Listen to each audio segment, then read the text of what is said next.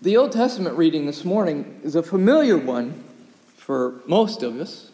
It's from the book of the prophet Micah in the 6th chapter, beginning at verse 6 and continuing through verse 8. I invite you to listen for a word from the Lord as it is there written. With what shall I come before the Lord and bow myself before the high God? Shall I come before him with burnt offerings, with calves a year old? Will the Lord be pleased with thousands of rams, 10,000 rivers of oil? Shall I give my firstborn for my transgressions, the fruit of my body for the sin of my soul? He has shown you, O man, what is good. And what does the Lord require of you? But to do justly, to love mercy, and to walk humbly or carefully with your God. Here ends this reading from God's holy word. The New Testament reading for this morning comes to us from 2 Corinthians in the 12th chapter, beginning at verse 6 and continuing through verse 10. Again, I invite you to listen for a word from the Lord as it is there written. But if I wish to boast, I will not be a fool, for I will be speaking the truth. But I refrain from it, so that no one may think better of me than what is seen in me or heard from me, even considering the exceptional character of the revelations. Therefore, to keep me from being too elated, a thorn was given me in the flesh, a messenger of Satan to torment me, to keep me from being too elated. 3 times I appealed to the Lord about this, that it would leave me. But he said to me, my grace is sufficient for you, for power is made perfect in weakness. So I will boast all the more gladly of my weaknesses, so that the power of Christ may dwell in me. Therefore, I am content with weaknesses, insults, hardships, persecutions, and calamities for the sake of Christ. For whenever I am weak, then I am strong. Here ends this reading from God's holy word.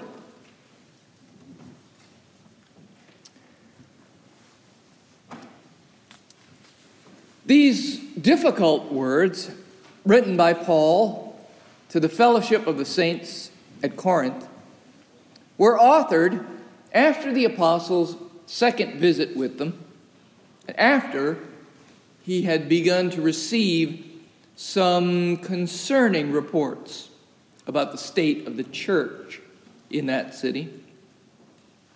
In this letter to them, he's attempting to encourage them to return once again to following the instructions and believing the gospel message, the one that they had previously received from him, to distance themselves from the rival and false teachings that had been spread by others since Paul was there in their presence. And here, in this 12th chapter of his letter, he's reminding them that the word he had brought them was a word of truth, which extolled Jesus the Messiah, and not some word which inflated the ego of the one who came bringing the good news. To make his point, he is relating to them the way he received the news he brought to them. He has just told them the startling manner in which he was made known of these mysteries. Some of them he can't even put in words. They are so astounding. And yet, through no merit of his own, he has experienced these things, and he is unable to remain silent about them. He must tell what he can of the good news. And as he has done so, he has also undergone trials and troubles, which started when he received this very unsolicited, yet unimaginably powerful, life-altering and life-giving truth. This past week, at the small church conference in the North Carolina Hills, the keynote speaker there touched on a number of ministry topics over the course of the 3 messages that he delivered, and one of them had to do with human weakness and the fact that nobody, including clergy, were immune. Now, that wasn't so much of a revelation, I suppose, as it was a helpful reminder. But hearing Paul's words about it again got me to thinking about a number of related and honestly difficult truths. One of these I felt convicted to speak about this morning. Perhaps it will be for y'all less of a revelation and more of a reminder, but it isn't a message that I've heard many dare to speak, so it might be news to some of you.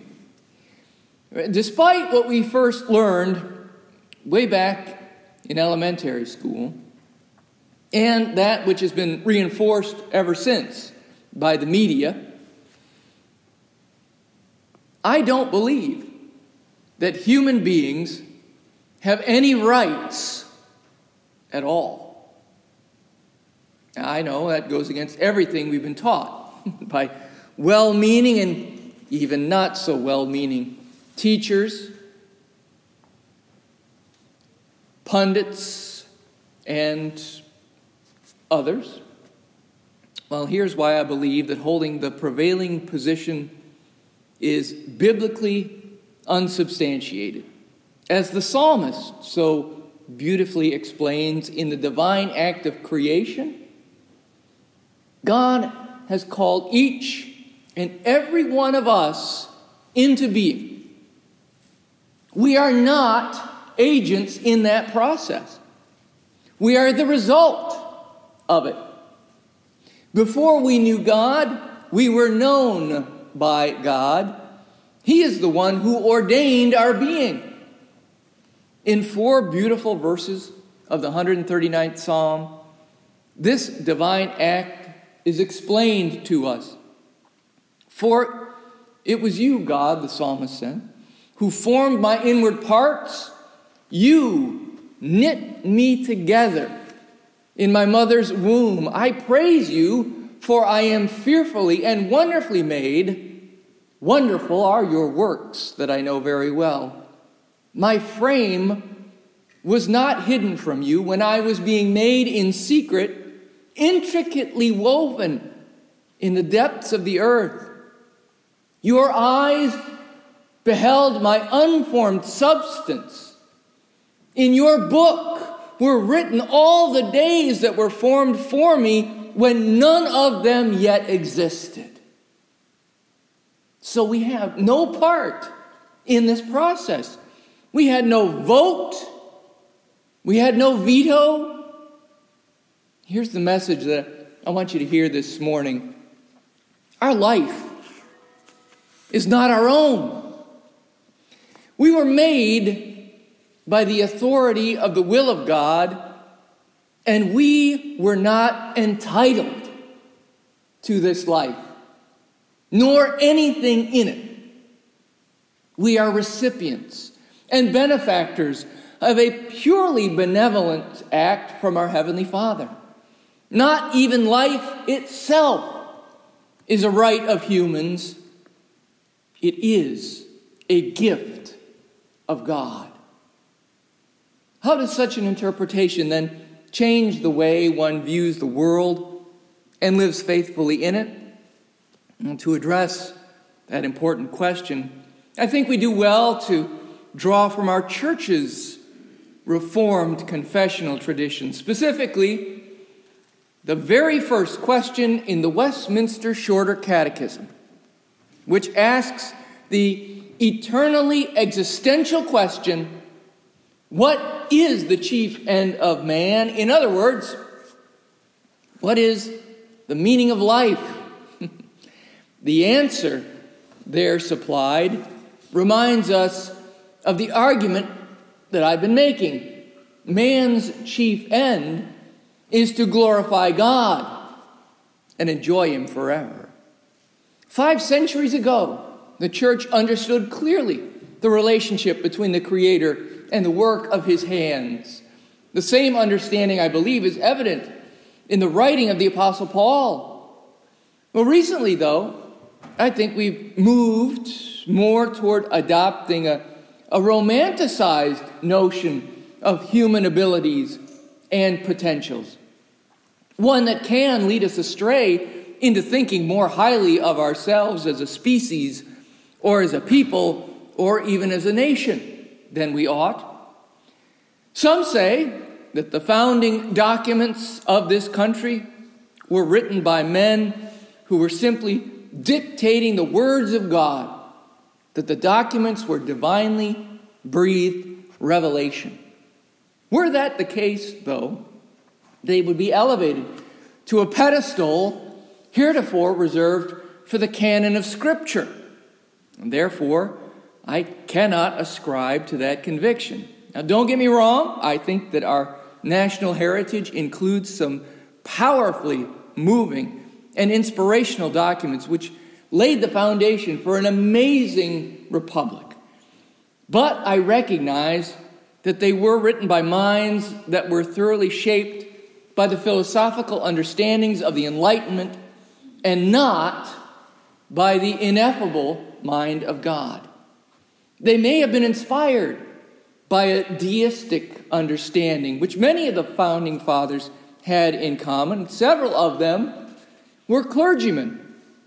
But in the end, these are solid human documents. In the Declaration of Independence, the authors wrote, "We declare these truths to be self-evident, that all men," well, all men that look like us, "all men are created equal, and that they are endowed by their Creator with certain inalienable rights." It's easy for me to say. "That among these are life, liberty, and the pursuit of property," redrafted to happiness. Powerfully noble language indeed, but with all due respect, I have to disagree. God, who is our Creator, has not endowed us with the right to live, nor with the right to be free, nor with a right to pursue happiness. No, on the contrary, we have no right to life. Further, we have no right to freedom in this life. In fact, that is precisely the lie that Satan has told the children of God from the very beginning. As the serpent whispered to Eve that she should exercise her freedom of will to do that which she thought was right by eating that forbidden fruit, the one that was so pleasing to behold. The most basic nature of sin is denying that we were made in the image of God to glorify, worship, and serve Him. Just as Jesus came to serve and not be served, we weren't made to enjoy freedom and autonomy, but to submit to being the happy servants of the Most High.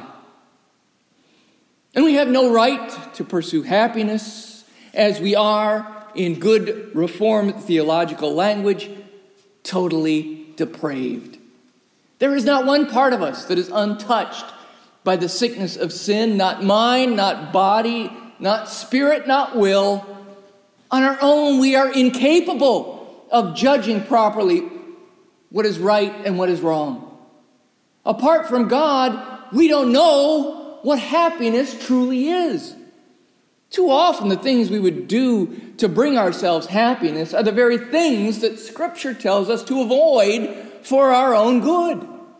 Therefore, I argue, we are neither endowed with nor are we entitled to any rights, inalienable or otherwise. Well, then, if that's the case, aren't we a sorry lot? And where does that leave us? Well, I'll tell you where I think it leaves us. Right there at the foot of the cross.